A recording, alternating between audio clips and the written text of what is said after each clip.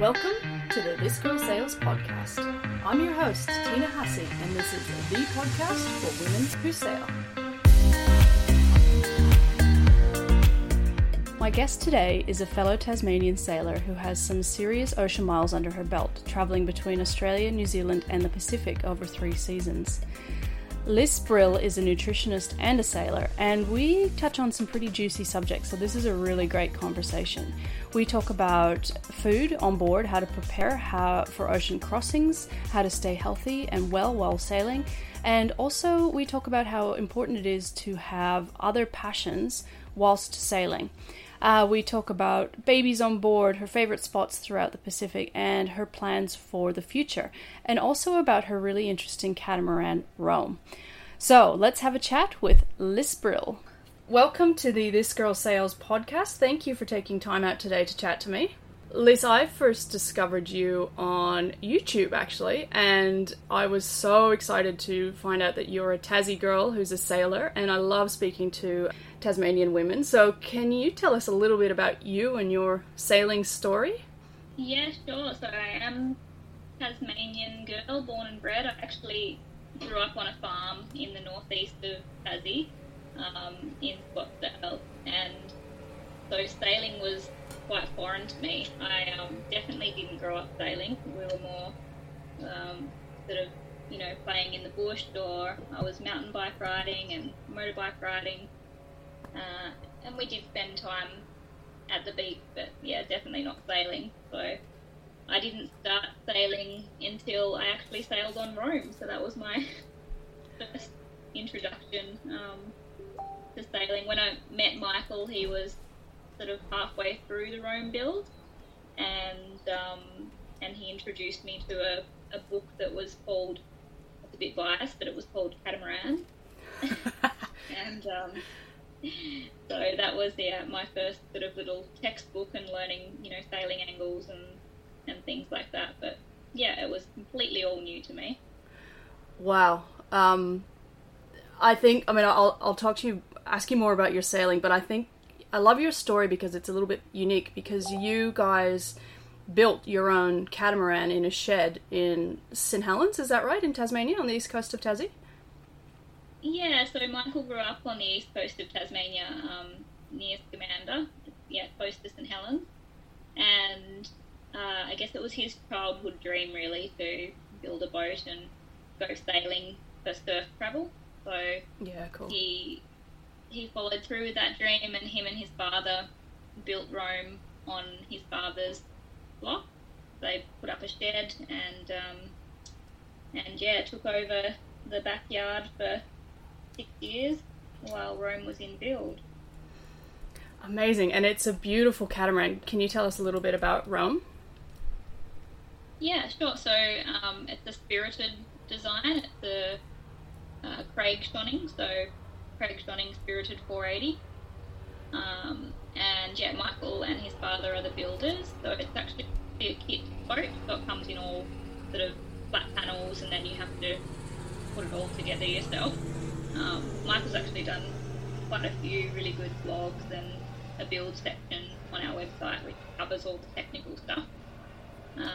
But yeah, it's 48 feet long, and the width is 24 feet, and it's a pretty light cruising cat, like in terms of some of the other designs out there that are more about, I guess, comfort than sort of long-term sustainable travel and getting places a little bit faster, which is what Rome gives us the ability to do.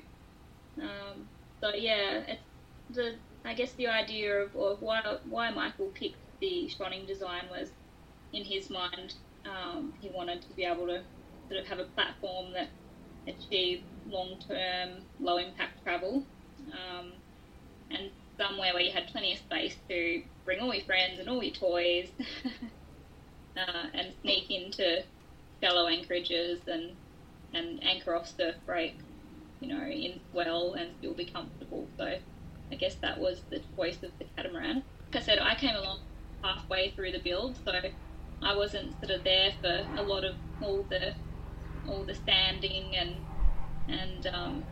fiberglassing and stuff. It was pretty much all put together by the time I met Michael.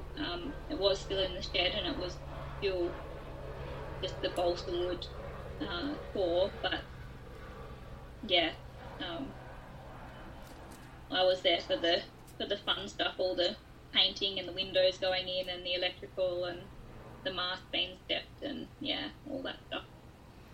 It's a beautiful boat. When we found your blog and then jumped on your website and looked through all the details, we just love the design and love the personal details that you guys have put into. Like, that's really great. And anybody that wants to know more, I'll link to all the details in the show notes. But Liz, when you met Michael and he had this dream, when did you start thinking about actually sailing yourself? Like, because I can imagine that would be if it's foreign to you, it would have been a bit scary. Like, how did you transition into sailing life?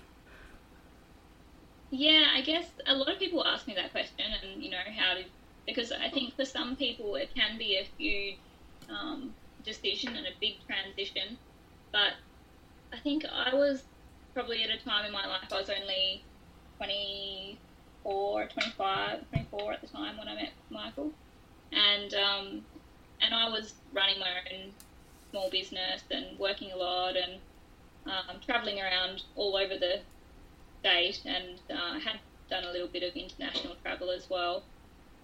But travelling was definitely one of my priorities in life at that time, I guess.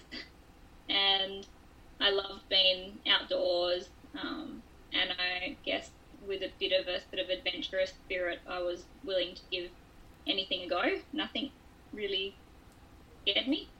And I don't know whether that was being naive or it was, just the unknowing, probably, not knowing what was involved, but also the fact that Michael is a very calculated person and planned, and he seemed to have everything set out and covered.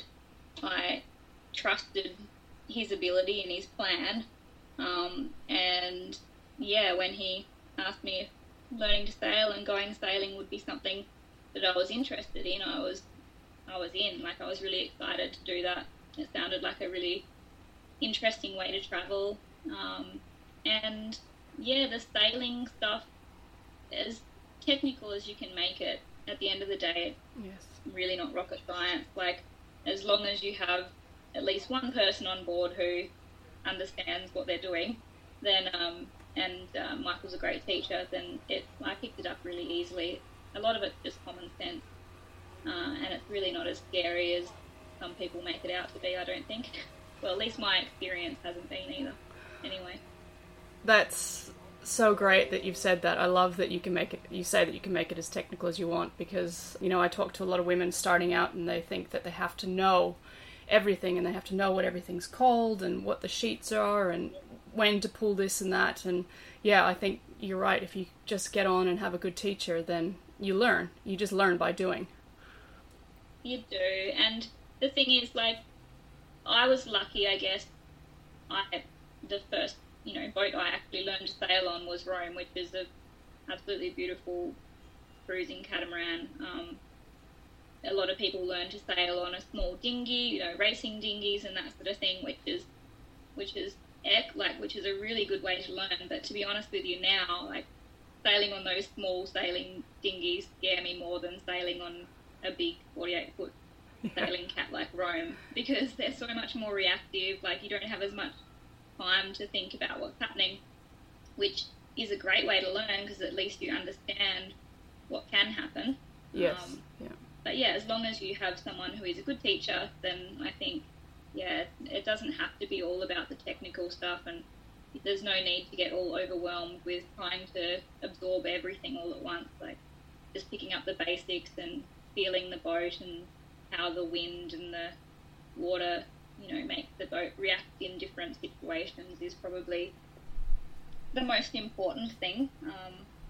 And learning one thing at a time, like, taking on one job at a time, whether that's being in control of the main sheet when you're doing a tack, that's your job, or then next time you might go and help put the main up, so you get to know the halyard and the different, reef lines, the mast and everything like that. But just learning one section at a time, I think, really helps as well, if you're able to do that, if you have a good teacher. Yes, definitely. And when it came to taking off, Liss, from St. Helens was your first trip across Bass Strait, your first overnight passage? Yeah, it was. So when we left Tasmania, we didn't actually have a mast or any sails, so we were just a motor cat at that point in time. So our first passage was motoring across the Bass Strait, and we stopped in a group of islands called the Kent Group, which is a beautiful little group of islands between Tasmania and Victoria.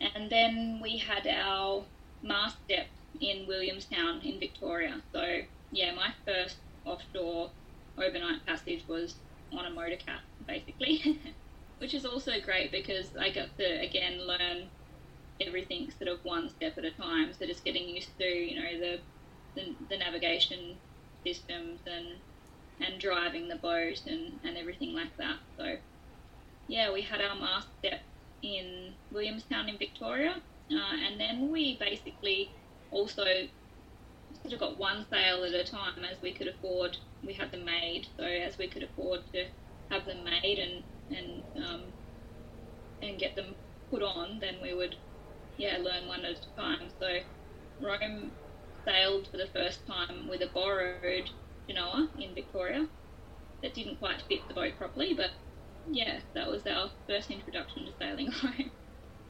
Amazing. I love that it was sort of a bit of a slow process, because that's a really nice way to work into it, but also to really get to know your boat, and for you to get to know sailing. That's amazing.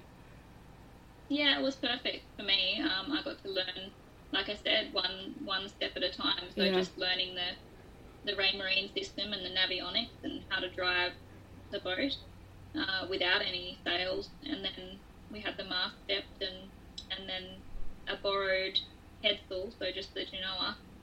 So we only had to really, worry about tacking and driving and fantastic, and furling and unfurling the genoa, which was great, before we had the mainsail, and then that added on a whole new element to learn.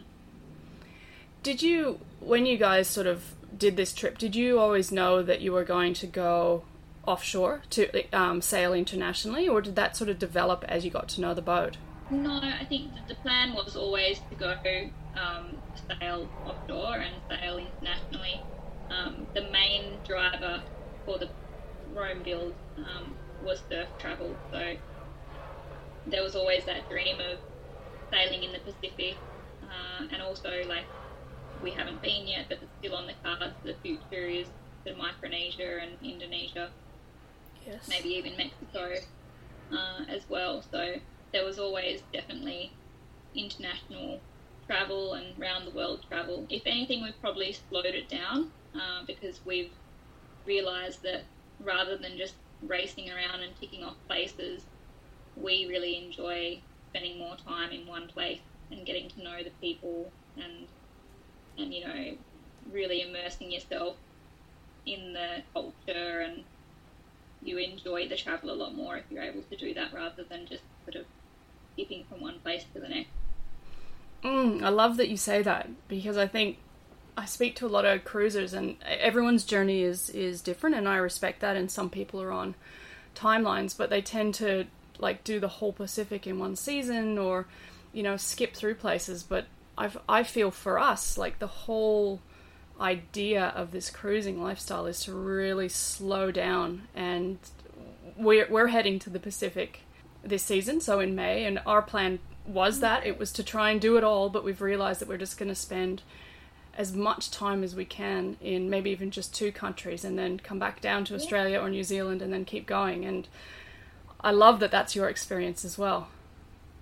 Yeah, I think that, like you say, some people may be on a time frame, and maybe they're just taking a year or 2 years off work, and that's their plan, and that works too. But if you have the ability to go out and spend a season in the Pacific, and then, like we did, we went back to New Zealand for the summer season, and then went back out again, or we'd come back home to Australia or Tasmania and then head back out again. Then, yeah, it really allowed us to spend more time in one country, or in, like you say, maybe two countries, and get to know the place a lot better, because there's always things you're going to miss, and there's always places you're going to go back to. And yeah, we've spent 3 seasons in Polynesia, and still we feel like we've only just scratched the surface.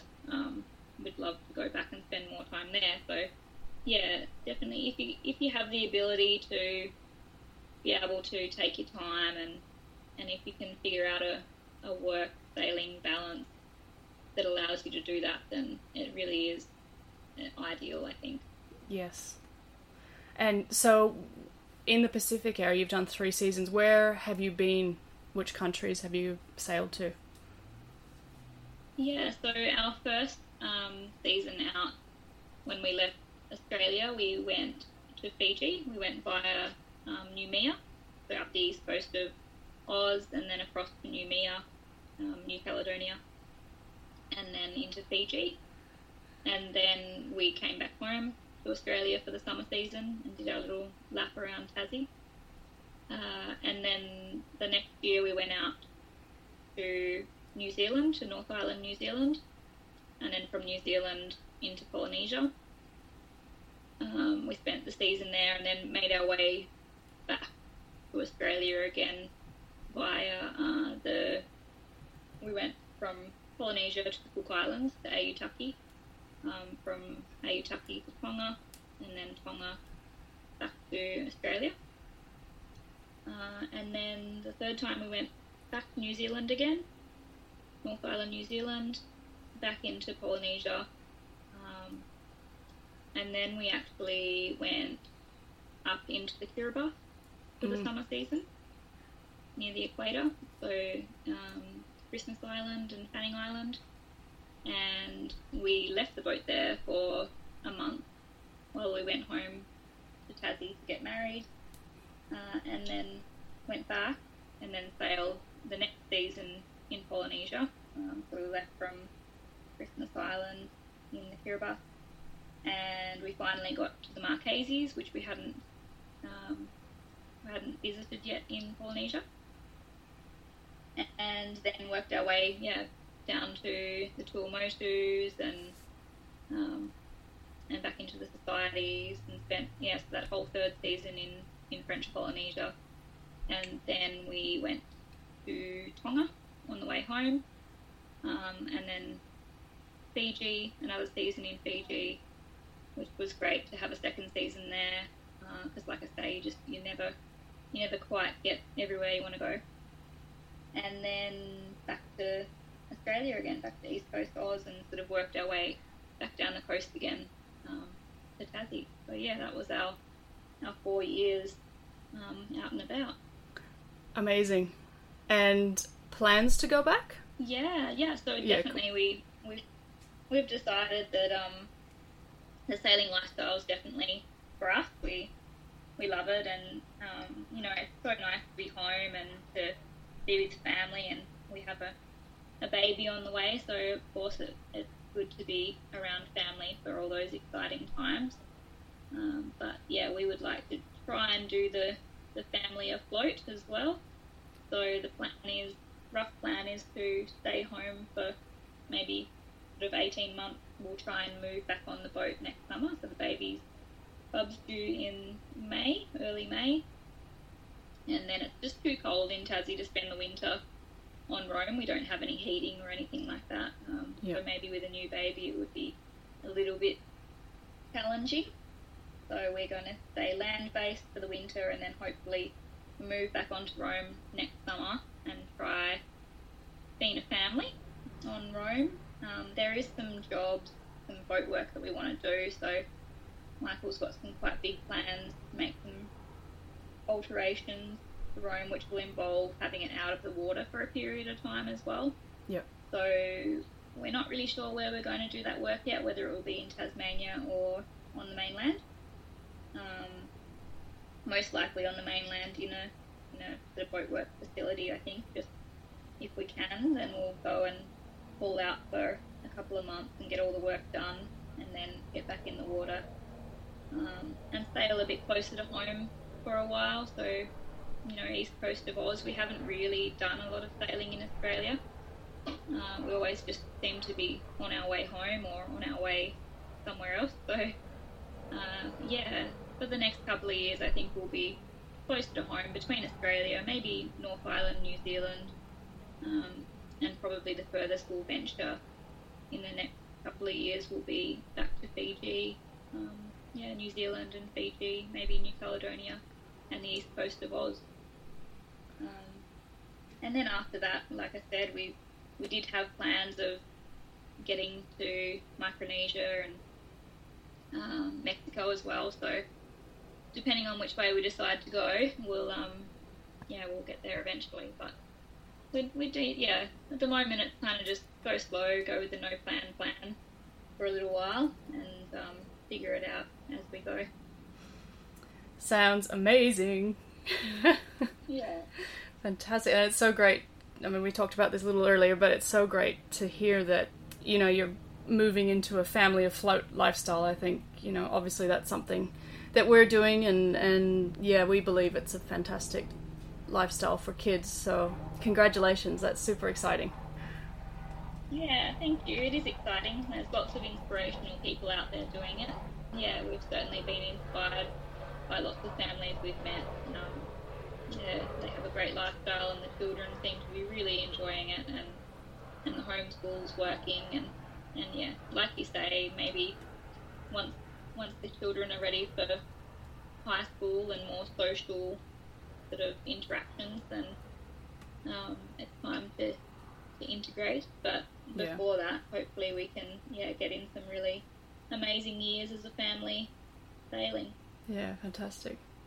And Liss, you on your YouTube channel, you sort of talk a little bit about your health side of things. So are you a nutritionist? Is that right? Yeah, that's right. So previously to going sailing, I've had quite a varied career path, but I was working as a hairdresser originally, and then through travelling and various things, my sort of priorities and interests shifted to health, and so I was working as a fitness coach, personal trainer, doing a lot of rehabilitation and sort of one-on-one type training as well, and that led me to have a stronger interest in nutrition and how nutrition is so important in that health sort of pathway, especially when I was focusing on fitness, and there was obviously other aspects that I needed to help my clients with. So I chose to study nutrition, and then we also had the plan to go sailing. So I managed to be able to still do that by studying via correspondence. So for the 4 years that we were sailing, I was studying via correspondence with a university in Australia. So I'd fly home to do my clinical prac, and we did have to sort of make sure that when I had online lectures or if I had assessments due and that sort of thing, that I needed to be somewhere where I could go and get some internet. So that at times was challenging. Yeah. For the last year of our sailing, I was actually finished my studies, so we had a lot more freedom to go to more remote places like the Kiribati. So I was studying the entire time we were sailing, and that was actually really interesting because we were visiting different countries, and I was being exposed to different culture and different foods and belief, medicinal herbs, and obviously disease as well. So, different chronic diseases affecting different populations, and really being able to see a clear picture of what might be driving those diseases as well. So it was a really interesting way to study and travel at the same time. And I think it's also it's important important to point out for women, maybe especially, when you are sailing long term, you need something to keep you occupied and keep your mind busy. If you've given up your job or your career at home, then sometimes you might feel a bit lost. And for me, with Michael he flies in and flies out for work, so there'd be periods of time where he would go to work and I would be looking after Rome on my own. I had, sometimes a feeling of guilt, like, oh, well, how am I contributing? Here I am just, looking after the boat, and in everybody else's eyes that might be all sunshine and rainbows and what a glorious life.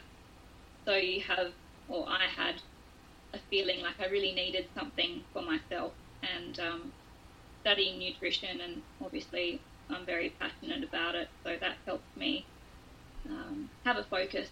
And the travel aspect, like I said, seeing different cultures and ways of eating and chronic disease, that added a whole new element to my study as well. So yeah, that was my sailing and studying journey. Fantastic. And yeah, I love that you touch on that, because I agree. We're so lucky in that we have internet these days, and most places you can get it. It doesn't matter if you're traveling internationally or not, and that really opens up so many opportunities for women and men to work or to pursue an online study or an interest. And I don't think sailing has to stop you from doing things that you perhaps were into in your land life either. And even like you guys do a lot of outdoors, so bike riding and mountain climbing and all that sort of stuff. Like it's great to combine passions, I think. Yeah, absolutely. That's what it's about for us, really, is most of the places we visit are sort of chosen because there's an activity or something that interests us there, whether it be mountain bike riding or biking or surfing being primarily number one. Yeah. But also I'm usually able to slot in, a visit to a village, or I love going to all the local markets, or going and visiting local farmers and talking about what they're doing and how they're able to grow their produce in these really remote places where they don't have, a lot of topsoil or harsh conditions in atolls and things where it's really difficult for them to get fresh food supply. So yeah, being able to be exposed to those sorts of things, and especially when you're interested in it, it's a great combo. Yeah, fantastic. And what about health on board? Like, do you have any tips and tricks for people, with your experience and your studying, and on keeping healthy and happy on board, and making sure that got good food and nutrition while sailing, and especially doing passages? Yeah, for sure. So I think sailing is a fantastic way to improve your health. Just on an environmental topic, like you're getting out there in fresh air and sunshine, and quite often, if you're traveling to places where you're going and being outdoors and in the wilderness, and you're getting away from a lot of stuff that we're usually exposed to in our everyday life, toxins around us and in our workplace, and stress, and the list goes on. But number one, sailing can be a really good detox. And then in terms of food, there's times when it can be tough, like if you're sailing internationally and you're in a remote atoll or a country where you can't get the usual sort of health foods that you might go for. Trying to find local farmers, or source out the fresh food market, or just buying dry stores, so you make sure that you're stocked up on your lentils and your flours and chickpeas and all those sort of dry goods is is really important. So there is a bit of planning involved before you set out and go to some of these more remote places where you won't have access to good food. So I guess that would be number one tip, is just do a little bit of research before you go to your destination and see what's there in terms of fresh food, or what sort of supermarkets there are, what farms or local markets might be available. And then for us, we did a lot of provision cooking. So yep. I would prepare for a passage always, with provision cooking, to make sure that I had plenty of pre-cooked meals. And we have a fridge and a freezer on Rome, so that's a lifesaver, having the freezer for those longer passages, or even those longer stints spent in remote atolls and things. I was able to cook up, say, like a lentil vegetable dal or something like that, especially when you're travelling in places like the Pacific. You generally have accessibility to lentils and chickpeas and those dried goods.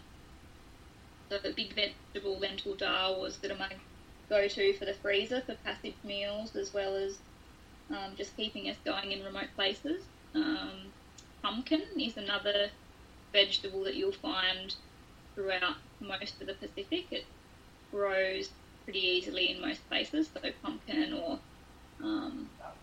sweet potatoes as well. So I'd usually do big batches of pumpkin Thai coconut soup and keep that in the freezer as well as a go-to passage meal or when we're in remote places.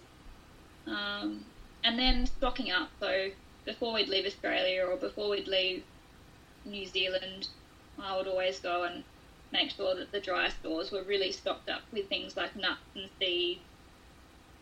I like to use almond flours and coconut flours to make different pancakes, or whether it just be, we don't have an oven on board, so not generally much baking, but raw desserts and things like that.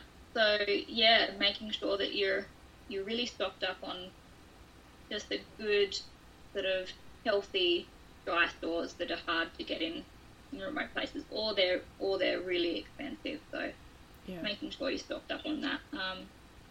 And then in terms of just keeping healthy, like, you are exposed sometimes to different bacterias, and there might be gut bugs and parasites in some of the remote Pacific islands, because if you are in that humid climate, and yeah, so making sure that your gut health is in check. So whether that be just, I like to do ferment, which is really easy on the boat. So I have like a kefir yogurt on the go all the time. As long as you have milk, even if it's not milk powder, preferably a good quality milk is, the best for your kefir yogurt. But that's really hard sometimes, especially in remote atolls, to get fresh milk. So powdered milk you can use as well. And then I'd always have a kombucha on the go too, which is simple. You can get black tea and sugar anywhere you go, and if you have a SCOBY, then that's all you need to keep your kombucha going. And cabbage usually is another vegetable that you can find in most places. So sauerkraut I would keep on the go as well for my ferment. So between those three things, the kefir, the kombucha and the sauerkraut, and sprouts as well, I'd grow sprouts on board. That allowed us to still be getting some nourishing food into us and keep our gut health in check when we were in some of these remote places where we might be exposed to different gut bugs, and we might not have access to good quality fresh food as well. So that's some little key things, I guess, to think about when travelling to places where you don't have regular access to fresh food. Love it. Thank you. That is so good. Thank you for sharing that. I've been meaning to. That's like, one of my jobs on the list is to write more blogs, or write down some recipes and things. And to be able to share with other cruisers, but it's one of those things that gets put on the back burner when you're having too much fun and spending your time studying or Yes. or your spare time wanting to get out there and enjoy the outdoors yourself. So Yes. on my to-do list. Yeah, my to-do list is very long as well. Yeah.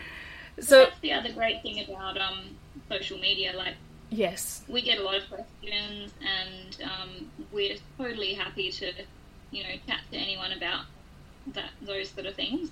Michael's usually the go-to tech guy for technical questions or boat builds, and then I get a lot of women asking me about health on board and exercise even on board as well, mental health, and obviously keeping what to do with provision cooking and that sort of thing. So always happy to answer any questions, just haven't got around to writing a blog about it. Yeah, sure. No, that's really cool. It's funny because my partner actually emailed Michael about a watermaker stuff when we happened to be chatting, and I didn't even realise. So it's funny that we're talking to both of you at the same time. So appreciate your knowledge. Yeah.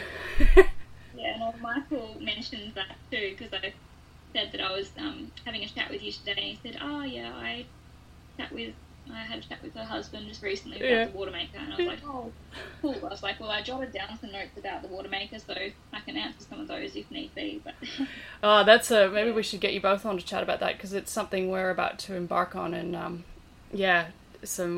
sure we'll have lots of questions. So maybe that's another conversation we could all have. Yeah, definitely. It's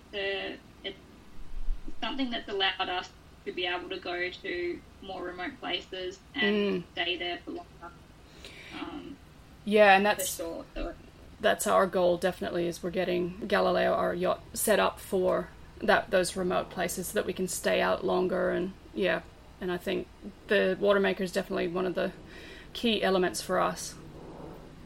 Definitely. The watermaker and the solar are two things that allow Rome to sail more long-term, more remote places, and more sustainably as well. Like, having enough solar to run your watermaker is awesome as well. So, I would love to chat about that for sure. Yeah, fantastic. So, Liz, I could speak to you for hours, but before we wrap up, I'd love to just get back to sailing in Tassie, because it's where I cut my teeth sailing, and I think it's a beautiful part of the world. Do you have a favourite spot for cruising around Tassie? We haven't done a lot of our nautical miles in Tassie, unfortunately, and we do plan to do that over the next couple of years, sailing a bit closer to home. But our first year out, we did do a lap of Tassie over the summer.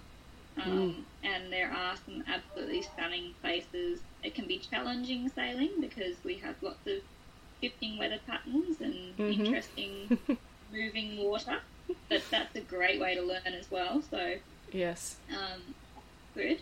But my favourite spot in Tassie would have to be Port Davey. So the remote southern wilderness of Tassie. It's very quiet down there and a really dramatic landscape, and you've got some beautiful sheltered harbours and just still breathtaking anchorages, lots of great walks, and that would be my favourite place in Tassie. I think it has to be summer, I'd say, so it's not too cold down south, but Port Davey, that'd be my number one Tassie spot. Amazing. And you've got some videos on Port Davey, don't you? That's from memory? Yeah, we do. Yeah, so some of the earlier YouTube videos, we've got some footage down there, which is, like I mentioned to you earlier, that's some of our favourite footage. And, it is just stunning down there. And if you're looking for remote wilderness, that's definitely the place to go. Have you been down there? No, it was on the bucket list. We were hoping to do it before we came up to Queensland, but we just ran out of time, and the time of year didn't work for us, unfortunately, but it's definitely on the list to do for sure, because it looks so untouched and beautiful. Yeah, it's an interesting place. Like, the water is, in parts of the harbour, the water is that really dark tannin stained from the plant, so you get beautiful reflections of the hills and those really still glassy mornings with the mist coming off the water, and an interesting landscape it's more like low-lying shrub rather than big trees, so it gives it a little bit of an eerie feeling sometimes, like almost some mornings or afternoons that are really quiet and still, and you don't even hear any animals or voices, just echoes of whatever you're doing can make it feel almost a bit eerie and lifeless at times, but no, it's definitely alive down there, and it's a beautiful spot to visit. Amazing. So, Liss, for anyone who wants to find out more about Rome and yourself and your journeys, where's the best place for them to head? So if you want to get in touch with us, probably the best place is on Facebook. Yep. So we're just Sail Surf Rome on Facebook, and that's ROAM, like roaming. But if you want to find out about the boat and the build and more technical sort of stuff, then the webpage.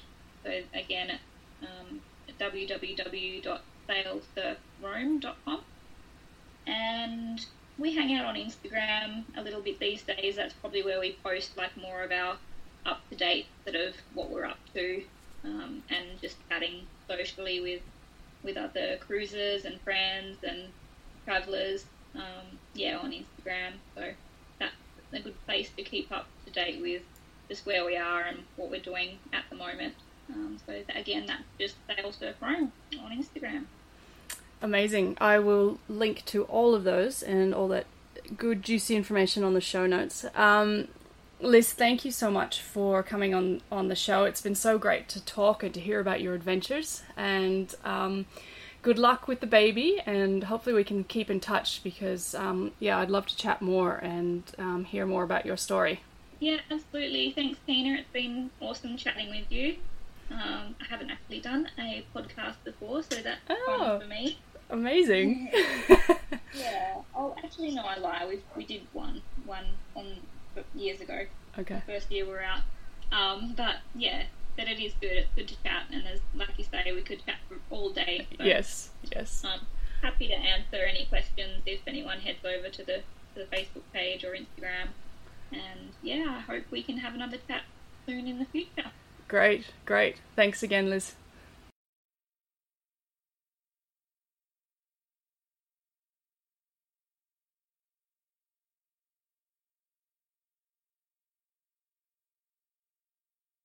Oh, wasn't that a great conversation? Liss is just so interesting, and she has so much knowledge about the Pacific, and I think we only just scratched the surface. Like we both said, we probably could have talked for hours.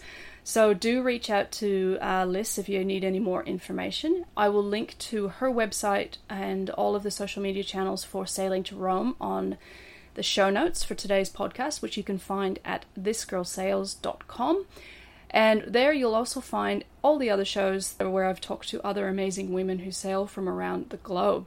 If you'd like to find out more about Liss, something she didn't chat about it until after I'd stopped recording was her new nutrition business, which is called Wayfinder Health, and she's got a website, wayfinderhealth.com.au. Again, I'll link to that in the notes, but you'll be able to find more about her and her health information on that site. Thank you again for joining us on the This Girl Sails podcast. I'm so grateful to have you here and for your time. And if you would like to find out more about me and my family and where we are in the world at the moment, you can find us on the social medias at This Girl Sails. And, of course, check out the blog at thisgirlsails.com. Until next time, happy sailing.